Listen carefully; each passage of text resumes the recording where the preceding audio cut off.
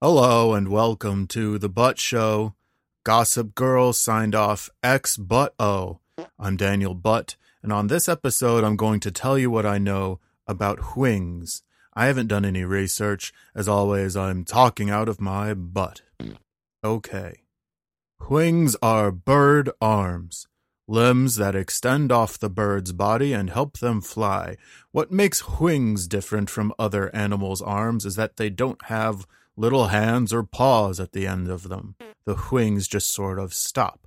Also, the bones in wings are hollow, so they weigh less and make it easier for birds to achieve flight. Now, that's just over the top unnecessary. It's like backpackers who cut the handle off their toothbrush to save weight. How much weight is it really saving? Have you ever seen a bird? Birds are tiny. If the bones in a bird's wing were solid all the way through, they'd probably weigh as much as a dime. Hollowing out the bones in a bird's wing would be like giving the president on the dime a haircut. Who is that anyway? Is it Roosevelt?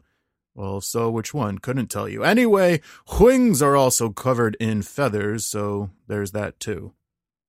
Bird wings are also a common bar food. The wings are snapped off of dead birds, the feathers are plucked off, and then they're baked or fried and covered in some kind of sauce or rub.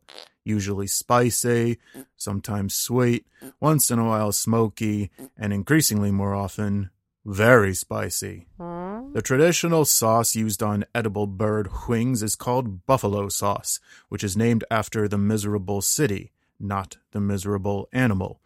Buffalo do not have wings, they have normal arms that happen to end in hooves. What a tired cliche of a joke, pointing out that buffalo do not actually have wings. Can you imagine naming an entire restaurant chain after that concept? Here's a free idea that is better, even if only by a little bit. Name your bar food restaurant chain the Second Amendment, as in the right to bird arms. Anyone who gets riled up about it is probably your target demographic. And boom, there you have free viral marketing.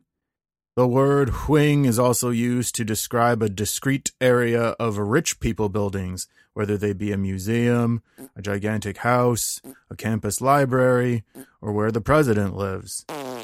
Makes sense, really. Just as bird wings have hollow bones to make up their foundation, so too do these buildings. Museums are often founded on hollow claims of how they came into possession of their art or artifacts. Gigantic houses are displays of wealth to fill the hollow void in their wealthy residents' lives. A campus library is a shell of knowledge that students seek to fill with their time and tuition dollars, holding out hope for the hollow promise that it's all worth it. And the West Wing of the White House... Well, you've likely heard of Paul McCartney, the dead Beatle.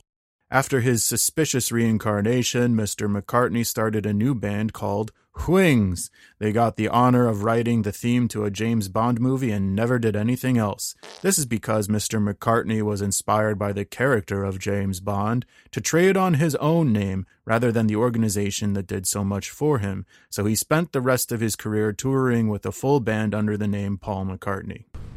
Some will say that when a blessed event occurs, an angel gets its wings. What a cheapskate the good Lord must be for that to be true. A lifelong good person passes away, is admitted entrance into heaven, receives their halo and glowing white robes, but must wait for some schmuck back on the God-forsaken earth to encounter a little bit of good before getting their wings. I bet angels do a lot of sitting around up in heaven.